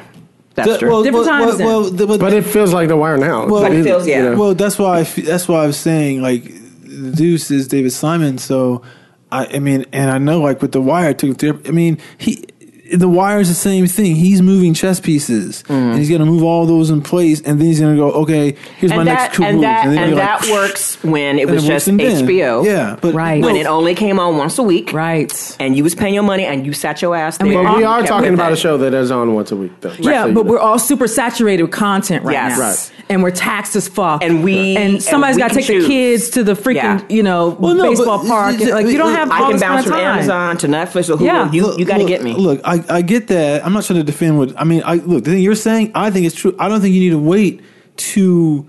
You should be waiting episodes. I think you can make it work in the pilot. You have to do it all in the pilot. You have to get everyone. Are you gonna be hooked? I mean, I still go back to one of my favorite pilots in years is the one for the Nick. I mean, it's just like, what the fuck, man? Like, I need to watch this show. And apparently, that show, for whatever reason, like people didn't watch it. But it's still one of the best shows. Right. I mean, the best 2 seasons. Which was weird because people talk about it. Some people, but the people who did watch it loved that show. Yeah, and that's what you want. You want people who are going to get hooked in and finish the series. I mean, to me, the thing that really got me in the show is it the title? Because it might have been. Because I was like, because it wasn't clear what it was. Yeah, but when people get nicked in the operating room, they're fucking up. And but see, I saw the Nick, and I'm like, oh, you mean like Knickerbocker? Like Knickerbockers. Like old school New That's Yorker. true because it is set in New York, and the hospital. So I was like, oh, that's what it is. And the hospital is called the Knickerbocker Hospital. So not Knickerbocker. Knickerbocker. I just want to be clear because you're some kind of apparently only black people can go to that hospital. I know black and go to the hospital. But like, it's a basketball team. It's the New York Knickerbockers. I said it quickly. But it's fantastic. I mean, to me, I just remember what made that show great to me is the first music cue that hits on that, because it starts off and you're in like a opium den. And you meet Thackeray, and he's kind of all fucked up. And is this a glass menagerie or some shit? You're watching this, and this Asian Chinese woman wakes him up and goes, she's like, you gotta go. And he gets up and he puts on these white fucking shoes, and I'm like, who the fuck is this walking? And then he gets into this taxi. Curiosity. Exactly. He gets into this taxi, and he pulls his shoe off. And he starts shooting cocaine in his foot, between his toes. And his toes. And at the same moment, this music cue pops in, and Soderbergh chose this really, really like almost like it's like by it's Cliff Martinez, kind of like dance music of today, some EDM type of stuff to play in a show set in the 1900s, and that clash. Was like, I was like, oh shit, that's not what I expected. Like, but visually, you're shooting up your foot, right? And you're a doctor because you're saying take me to the hospital, and yet this music is just boom, boom. These three things hit real fast, and I was like, I need to watch more of this. That in itself, let me go. I want to watch more of this. Yeah, right. I'm sorry. What period is it set again? It's set in 1900, the year 1900. Okay, got it. Yeah. And it was, and then you meet the guy Algernon, this black dude, this black. I was going to ask you, right? Like Flowers for Algernon. Yeah, I think it's like that. But he essentially is the lead. Right. I mean, it's ostensibly played out as Clive Owen's show, but the story. The real arc of the thing, well, maybe him but you meet this guy, he's a black guy, he's a fantastic surgeon, he studied in France, but he's from New York, and the people his parents work for this. His parents are the servants at this really rich family that owns the hospital, and they sponsored him to become a surgeon, and they sponsored him to study in France, and now he's back, and they're like, we want you to now be like the second in command at the Knickerbocker.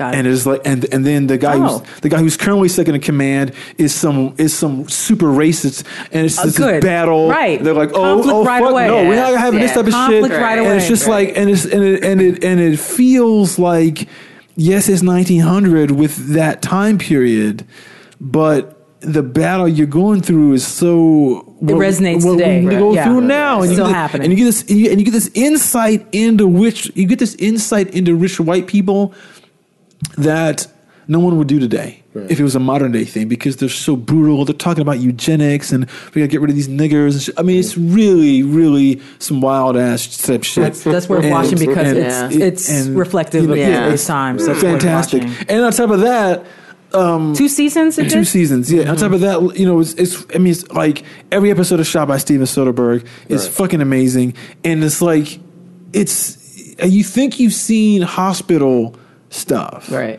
But hospital stuff that we do in the modern era, it's it's very sanitized. It's super sanitized. Yeah. The fact people wearing white, people wearing whiteness, but the fact that they don't know anything yet. Is why it's fucking cool. Yeah, because let's just cut it out. We're gonna cut the whole thing off. Yeah. Well, see, this is the thing. Like cut the whole leg. Sorry. His big scientific thing he's trying to figure out, the Thackeray character, is this thing called they're trying to do like breech births, and they can't figure out what so these women will bleed out all the time because they can't do certain things, and it's like he's gonna cut this woman's stomach open in the opening after he's high, after he's shot up on the cocaine, he's got to go in and do a damn surgery. Okay, I'm watching this show. That's why it's dope shit. That's why it's dope shit. And he got to cut this woman open, and you're like, motherfucker, you high? And she got to bleed, and you guys don't know anything about fucking blood transfusions yet. Y'all fucking up. Y'all fucking up big time. At that point, you're in. See, that's what I'm talking about. You're in. You're like, oh shit, you're in. So I'm not giving stuff 3 or 4 episodes. I'm sorry, I can't. My time is too precious. I got shit I got to do. And if you didn't structure your pilot correctly, I'm not in. I'm not going to give you a pass because so many people are coming from the film world and they think, oh, well, I have plenty of time to get to the store. You don't. What is the thing? Show me what it is, right? See, to me, why should I hang out with you? who are the filmmakers who are coming and then they're making stuff that's not like, oh, I got time to do this? Because most of the stuff that, I mean, I don't know of too many film writers who have shows on TV that I've seen. I mean, there probably are some. Yeah, there's more coming. There's more. Yeah. I think there's more a coming. bunch of pilots. But, you know. Well, there was the one that everybody, the one hip hop one. Like, the one that came out, was it last year? No, well, there was also the one Vinyl. Right. Who wrote that? I don't know. Ted Winter. There was the other show that was like Vinyl, but it's the hip hop one. Oh. I named my cat after one of the characters. Oh boy. The one The in Get Down. The Get Down, thank you. Yeah, the Get Down. No, but Or the Baz Luhrmann yeah, show. yeah, that was the Get that's Down. The Get Down. Yeah, but Baz Luhrmann's coming as the filmmaker, and Scorsese, who did Vinyl, the pilot, but the guy who wrote that is the guy who wrote Wolf of Wall. Not Wolf of Wall Street. He wrote the other thing. He wrote the gangster thing right before Gangs of New York? No, it was the gangster American- the gangster TV show that was on that was on HBO right before that. It was set in the 1920s. Boardwalk Empire. Yeah, the guy who wrote that is the guy who did. Right. Who did. But no, what I'm saying is, where are the screenwriters? Shit, we ain't had nothing good since Boardwalk Empire. Who are like man. writing shows and stuff like that. That's what I'm saying. We don't see enough of those guys yet. You know, I mean, obviously Scott Frank with Godless, he's one, but I don't know any Who Netflix wrote guys. Big Little Lies? David E. Kelly. I still think that the screenwriter, who's a successful screenwriter, hasn't transitioned to television with the power of the showrunners who have built their way up. I mean, I could be wrong. I just can't look. Unless at I'm paying more attention now, because I feel like they're out there, Yeah, and I'm like, I almost feel like I can almost sense it when I turn on something on Amazon. I'm like, no. Because Craig Mazin's got a show. I mean, he announced it a while ago, so that's coming. So he's a guy. So we want to see that. Where did the Duffer Brothers come from? Were they film guys? They did a beforehand? movie. Yeah. Yeah, this movie that almost nobody saw, but But they still, the name of it. feature I don't remember guys. the name of it. But they have a badass pitch. yeah. Did you see that thing? Yeah, someone Did you see had it? put that online Yeah. about they had pictures in there, references. I was like, good to know. We posted I it on our bookmarked Facebook that. page. Yeah, Nice. yeah. The thing from Montauk. Yeah. I don't know. Like, So everybody, give me your list and let's start wrap it up. Well, I mean, for me, I'm always behind, but whatever. But the best thing I saw this past year, and it was been out for a while, but The Crown season 1, and now season 2 just dropped like 2 days ago. Right. That thing's phenomenal. Right. But I love anything period, anything to do with the monarchy. Like Jeff Thorne was on Twitter going, "Why do we care about this girl getting engaged to Prince Harry?" Because the monarchy is important, bro. Monarchy is We have lived with entertaining. a queen on that throne. I will never have another queen of England in my lifetime again. Right. It's just not going to work that way. And yeah, we just don't explore it enough. Female leadership in that capacity. Right. The Crown and Ozark. Oh my God, I completely forgot about Ozark. Ozark, yeah. That would be on my list too. Yeah. Ozark Alright, cool. is I love killing it. it. I watched it I mean, straight again, through. and it's from the pilot. I was in as soon as the spoiler alert. Tell the people with the Ozark. Dude gets thrown out, like he just lands on the cement. Right. In the pilot, I was like, I'm in. Tell them what Ozark is so they know what the pitch. So, nice white family up in Chicago, but the dad of the family is involved in money laundering, which the mathematics of it, I'm still sort of trying to figure out how that all works. But he ends up in a situation where he owes big Mexican gangsters some money. And so he's like, okay, well, I'll go down to the Ozarks and do this money laundering there. And then you get to see this piece of America that we never see, hardly ever in anything, even though I know they're shooting in Atlanta. Right. But still, there are some that you have an actual lake, and it's just a different environment down there. And what I appreciate, different from what 3 Billboards Outside of Ebbing, Missouri did, was they made some of the people in Missouri smart. Don't assume blue state, stuck up people, that everyone in the red state is a redneck fool. Right. It's not the case. And then all you do is continue to alienate. Girl, That young blonde-haired girl is gaming everybody constantly. She's dope. You Right. know, And because she had to, because she grew up with nothing. She Right. grew up with all these men. She had to be some stupid 3, men too. 4 times She was step like, I ahead, can't right? let them teach me. Oh, I have to check out the Ozark then. Oh, Ozark is good. I'll check it out. What is that on? And Laura Linney's in it too. It's on Netflix. Netflix, okay. She's great. Okay. And then my third pick is This Is Us. I'm still with This Is Us. Like, you want to see a real black family. I heard they and turned it up this season. I And haven't seen what this season. oh my man was on Army Wives. I should know his Sterling K. Brown is doing. Yeah, phenomenal. So those are my 3 TV picks. What you Yeah, got, This Is Lee? Us, The Good Place. Okay. I finally got into. I heard Oh that's my good. God! I'm so mad that I was not on top of that show. With Ted Danson and God, yes, the girl. Kristen Bell. It's smart. It's funny. It's so entertaining. It's like one of the most inclusive. It's just every character on there I really enjoy, and that's really rare for me. Usually like 1 or 2 characters, but every single character they bring their A game to it, and like they're on their 2nd season. They just finished the 2nd season, and I'm like, y'all check out The Good Place because it's That's a half hour. Yes, Okay, it's funny. Because of course, you know, I was thinking dramas, but of course there's Insecure. But I hear it's thematically in the realm of like BoJack Horseman. Maybe. See, that's what I'm gonna say. Is one of my favorite shows this year. I hardly ever watch half hour. Right. I do watch half hour animation because I think there's a little there's freedom in that. And your man Paul Gio kept talking about BoJack Horseman. Oh yes, and I was like, what is he talking about? Oh my god, it deals with that's on so Netflix. much stuff. Netflix. So Yes. I watched the pilot maybe I don't know maybe a couple months ago when he was talking about it. I was like, oh fuck, he's right. This is good shit. And now I'm like halfway through I think the 2nd season. But that's my top show. It was in my top 3. I really like 13 Reasons Why. Okay. I watched the pilot and like was interested in it, and then I was gonna watch the second one and was like, only got halfway through and turned it off, and I was like, what was I just talking about? But it was just a time issue on that. Yeah. And then I went back in. You didn't want to prioritize for it And because then it wasn't that good. No, because there was some movies to watch, so which is always taking precedence. But there was a time in the summer when my brother was out in India, and I was like, okay, so I just had like some free time and shit like that, and I watched the rest of it, and it was really, really good. And it's like I also don't like teen shit at all. That's why I haven't got through all fucking Stranger Things. I know I said it again. But this is really good. I really like that. So that BoJack Horseman. We're picking out on Netflix shows. Have you noticed? Oddly enough. But he's also saying it's his favorite show. But on Netflix. one of my top shows, it's an old fucking show. Star Trek? But I started watching it this year earlier. I watched it all for the first 4 months of the year. It's this show called Spiral. That it's a French cop show, and I've not seen anything that's good. That's good. What's it on? I think it's on Amazon and on Netflix.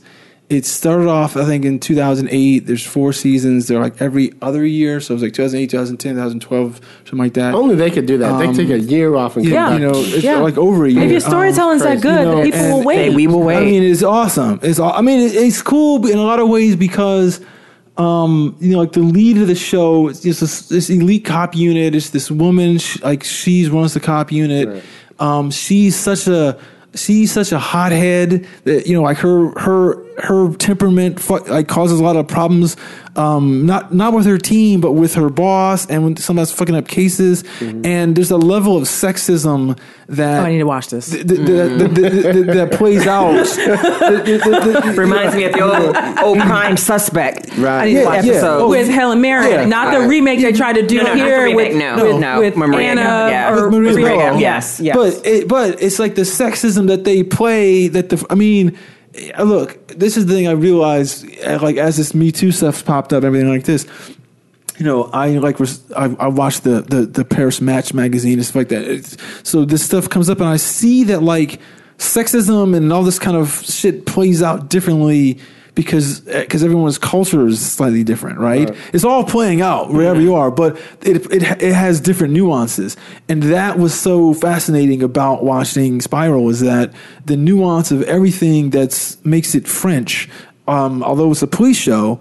It's always new. The legal shit is new. What cops can do is new. In terms of there's no Miranda rights. Whatever you say, it's different. So it made when you're watching stuff, different because you can't guess how they're going to get out of it. Like you were saying earlier, like, oh, he's going to do this and the cops are going to do this and then the attorney's going to do this and they're done. No, they can't. It's different. Right. You know, the rules of collecting fucking evidence is different. And it's the cops, it's an attorney, and it's the judge. So it's got this three-pronged like approach. their version of Law and Order. Yeah. But Yes, but a lot better. Yeah. A lot better because and also because each season is one crime too. Oh, a long arc. So it's Okay, like- great. so it's Instead of boom. episode of the week. Yeah, Okay, great. yeah, it's really- Great. yeah, I will yeah. look for that because Okay, I'm looking for spiral. stuff with females and sexism. What you got?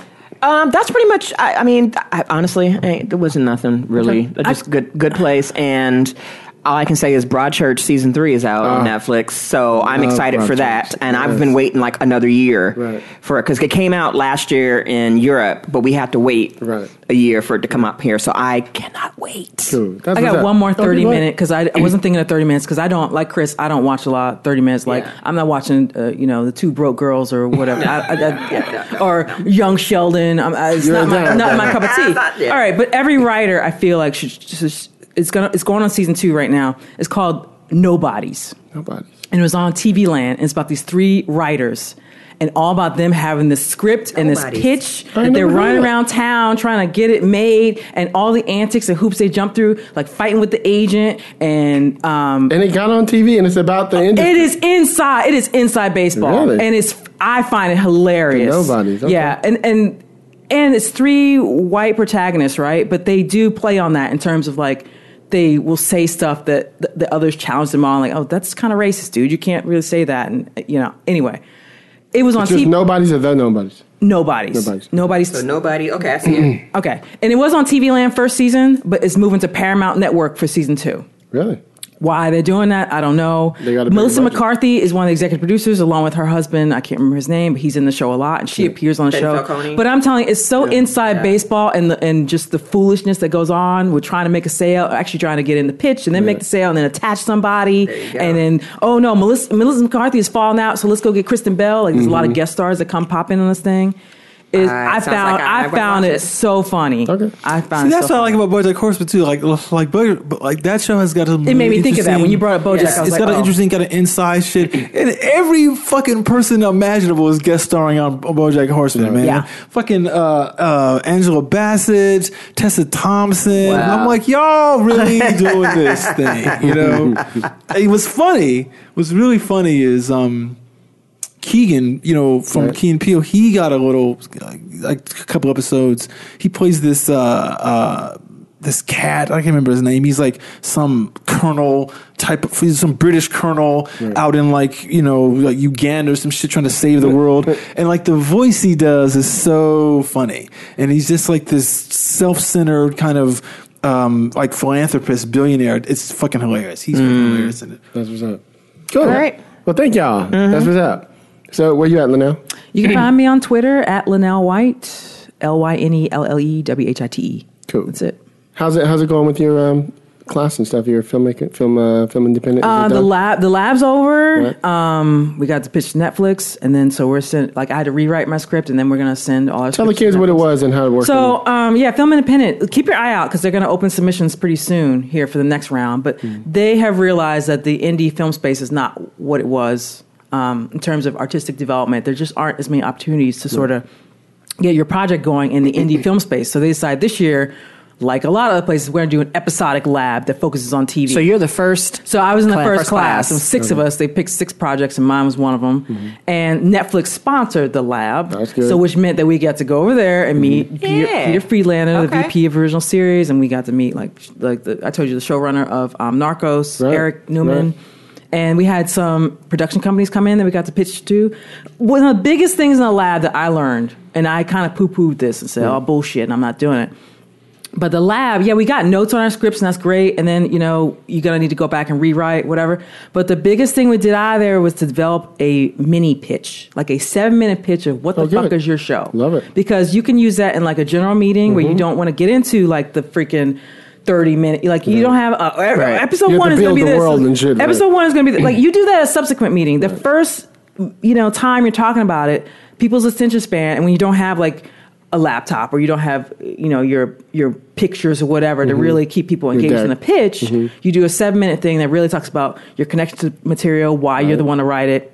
Always start with key connection. character relationships. Right. So set up a couple of the characters and then how the dynamic between those two characters and the dynamic between their friends and family or whoever else is in their universe, right?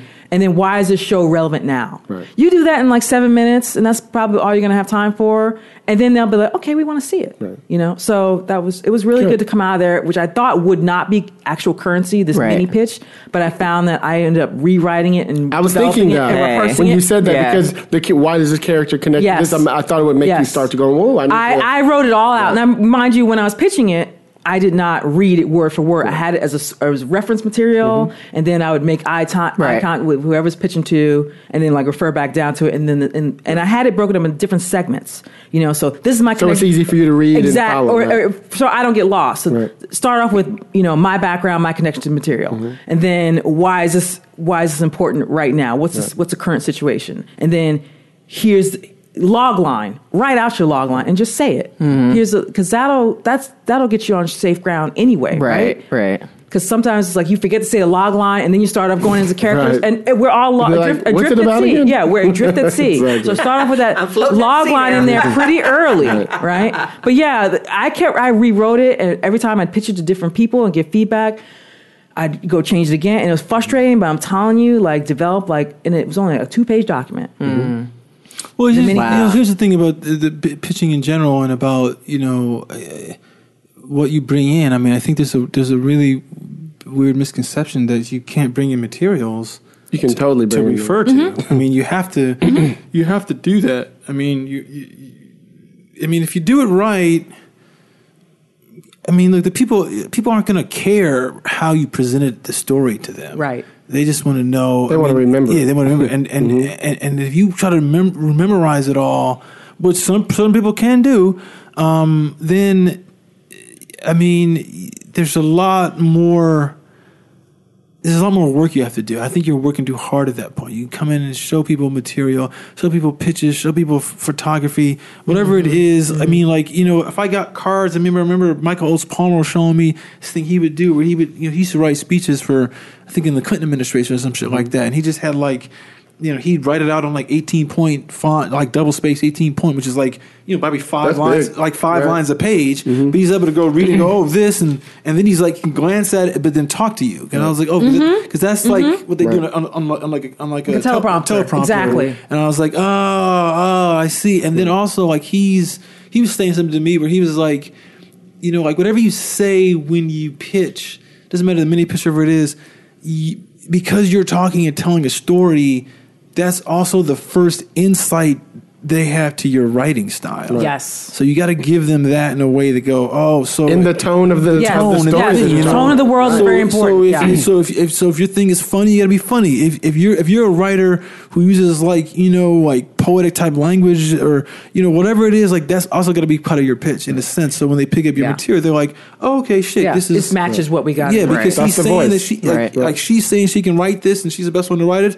Well, shit, it's right there on the page. Right. Also, don't give them every beat of your I was pitching a pilot. I don't need to give them every beat of the story. I gave them the setup, and then I gave them ending. Here's how we resolve it, because that's all I had time for. The beauty of the time limit, I only got a couple minutes to get into this, is I knew I couldn't go through. Here's everything that happens in the pilot. I had to just sort of jump from here are the characters, here's their dynamic, here's their world, here's their struggle, and then the end. Bada bada bada bing. Right. Yeah. Good. Wow. So that's useful. Where you at, Chris? I'm at unauthorized CBD on Twitter and on Instagram. Okay, I've been meaning to ask this question. And on the gram. What is? I'll explain later, and then you can get. I've been blown off. Because I'm still talking. You did him over Lisa earlier, but now it's I'm talking. That was involuntary. Continue. And then I'm at Shadow Roxas Cinema, which you can get at shadowroxascinema.net or at DerekBrothers.com. Cool. The B is just your middle name, right? The B, yes, Yeah. that is my middle name. Yes. No, that's not what I was going to ask, but we'll talk about so it later. now what's your question? No, I'm not going to ask it now. We're done. I really finished. No, we're going to. You can find me. You had Lisa. at What Fresh Hell Is This? Oh, these people. Oh, wow. On Twitter. What Fresh Hell Is This? Oh my God, we didn't do your. Oh, man, shit. you forgot to tell us. We gotta do it next week. Okay, next time. Oh, I mean, What's this? We were going to do it. Don't sleep on yeah. it. 2 pages. You want to read 2 pages? It's late. All right. Nah, we're at. I'm not reading nothing now that have you silenced me and poo-pooed me and treated me like, garbage, but that's all right. I want to have time to talk about it. And really, Yes. you know what I mean? So what was the B? No? You're going to tell us? Okay. What, the B? What? Yeah. What's your middle name? I It wasn't. is my middle name, yeah. I'm That's not not the interested part. in that. That's, No, not, that's that's me. not the part I'm I'm scared. interested in. But I got silenced, so I'm just Be sit here, unauthorized? quietly. See, she waited till I finished speaking and then she Oh, asked me a right. question. Okay. But it was happening. There's and we- something called decorum. But when see, someone's everyone on this show interrupts each other And all see- the damn and see, time, folks- constantly. and folks, Constantly. But this when is- it comes to me, I'm supposed to be. This is why we need polite and sponsorship. nice to everybody. Wait, this is why Double we standard. We need a fancy sponsorship so we can have our dinner show where we talk about this and have dinner, and you can actually film us when we go at it. What's this? We're trying to make a dinner like the idea you were talking about. We've been talking about for a while. Filming. Oh, like what Chelsea Handler did with the round, like well, the we're not little going dinner to table. mention her We'll name, talk but after. better, but better. Oh no, My I had- manager- I had the idea for the cookout. Yes, You the saw cook- that. I yes. put on My Twitter. manager currently has me developing a show for this that she wants us to shoot as a pilot. She thinks she can sell it. So y'all got to get y'all relationship repaired. I don't know. She knows I'm stabbing her in the back at all times. I mean, she knows that. I mean, come on now. Come on. I mean, Anywho, that's The man us. still bringing the sisters down. That's See what I'm us. talking about? That's us. I was speaking. I'm not bringing no Self-righteous. sisters down. I'm not bringing no sisters down. freaking. I'm a cinephile. I was speaking. I never say I'm a How cinephile. dare you? I never say that. But That's you us. talk like one But people- all the time. people I say saw that to this me. thing made You by. are a xenophile, Yeah. damn it. I'm Trust not me. saying that I'm not, but except I never proclaim it. Okay. But you are. Because that You makes talk it any like one. different. I saw this thing that these Eskimos made. It's really dope. I mean, you We talk gotta about have that really on the show. obscure stuff. I love that. It's interesting. You but have it's to see obscure stuff. This is okay. Wait a minute. See, He's bringing out the journal, y'all. tell you He's bringing out the something. journal. Uh-oh. who just said this? I saw the other day. It was one of the coolest things I read. I wrote it down. He is so me on the weekend. I have my little journal, all right? I love it. I can't remember who said it, but it was somebody. So I am your host, Hilary. We can wrap this up while he's digging through his journal, his chicken scratch. It better be some keep important going. shit. That's what keep going. We're wrapping up the show. Wrapping it up. It's a 2-hour show. You guys can find me on Twitter at Hilliard Guest. You guys can follow the show. Screenwriters RR on Twitter. Any questions, screenwritersrentroom@gmail.com. Please tell everybody how much Chris is a cinephile. But also kind of persnickety. Right. That's okay. We love With a that. little attitude. We love that. Entitled. I love that. Very little attitude. Oh, please. I get it even in the text messages and the Facebook Right. posts. All the- Oozes attitude. All the exclamation points. Here it is. Okay, he's got the quote. What's the quote? Okay, it's by Hakiru Murakami. If you only read the books that everyone else is reading, then you can only think on what everyone else is thinking. So see the movies that no one else is seeing. You had to write that shit down? I know. It's not profound. You didn't remember that? No, but he had the name of the person, though. Because Okay, the that's name fine. of the person. Yeah. The proper quote of Yes. it all. You want to Yes. attribute credit where it's due. So I can attribute it. Yes. Please go on iTunes. Give us a 5-star review because we need that for the metrics. We're like this dysfunctional sibling family. We are crazy over See, here. that's you know what? That's why I don't talk to people. Don't get mad, Tori. Oh, here we go. Now we're going to retreat into, isolation. I love it. So, I was the one that got told to shut the fuck up. Who said that? I didn't curse that time. Oh, you're right. This is He did not. the F-bomb that he time. did not. It's like, I'm speaking. I am Chris. Follow us on Facebook. You ain't one of the Chris's. Okay. Follow us on Instagram. be one of them. all that You shit. ain't one of Okay, those. y'all bitches are talking over all the information. People are gonna be like, "What are y'all at?" Hi. We're now. It's time for me to lean It's back. time for us. Lean back. Lean back. Okay. So you know how we do it on the Rant Room. She ain't gonna say it anyway. So on the show, we keep it real. We keep it opinionated. We keep it what, y'all? Wakanda. Except for that Linnell other White. She got the nails up in her hand. Like the Grinch or some So shit. like, let me tell y'all. Hey, Ciao, people. Merry Christmas to y'all, because it's going to drop out around that time.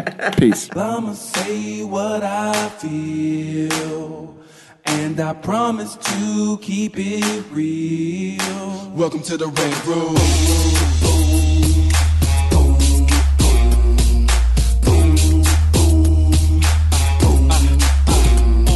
So you wanna be a rider, well you gotta be a rider till your fears are diminished and the doubts are behind ya. It's hard to grind and the business got me stressed in the Rant Room. We let that shit up off our chest. You know the street nerd has got no time for no caca. Sass in class, yes that's Mr. Bolakaja. Never have to guess when you're listening to Hilliard. He gon' bring more game than a shark playing billiards. It's all about the craft of screenwriting. It's exciting when you turn an outline into something enlightening. Your pen and words are like bullets in a gun. Write what you feel, say what you want. Welcome to the Rant Room.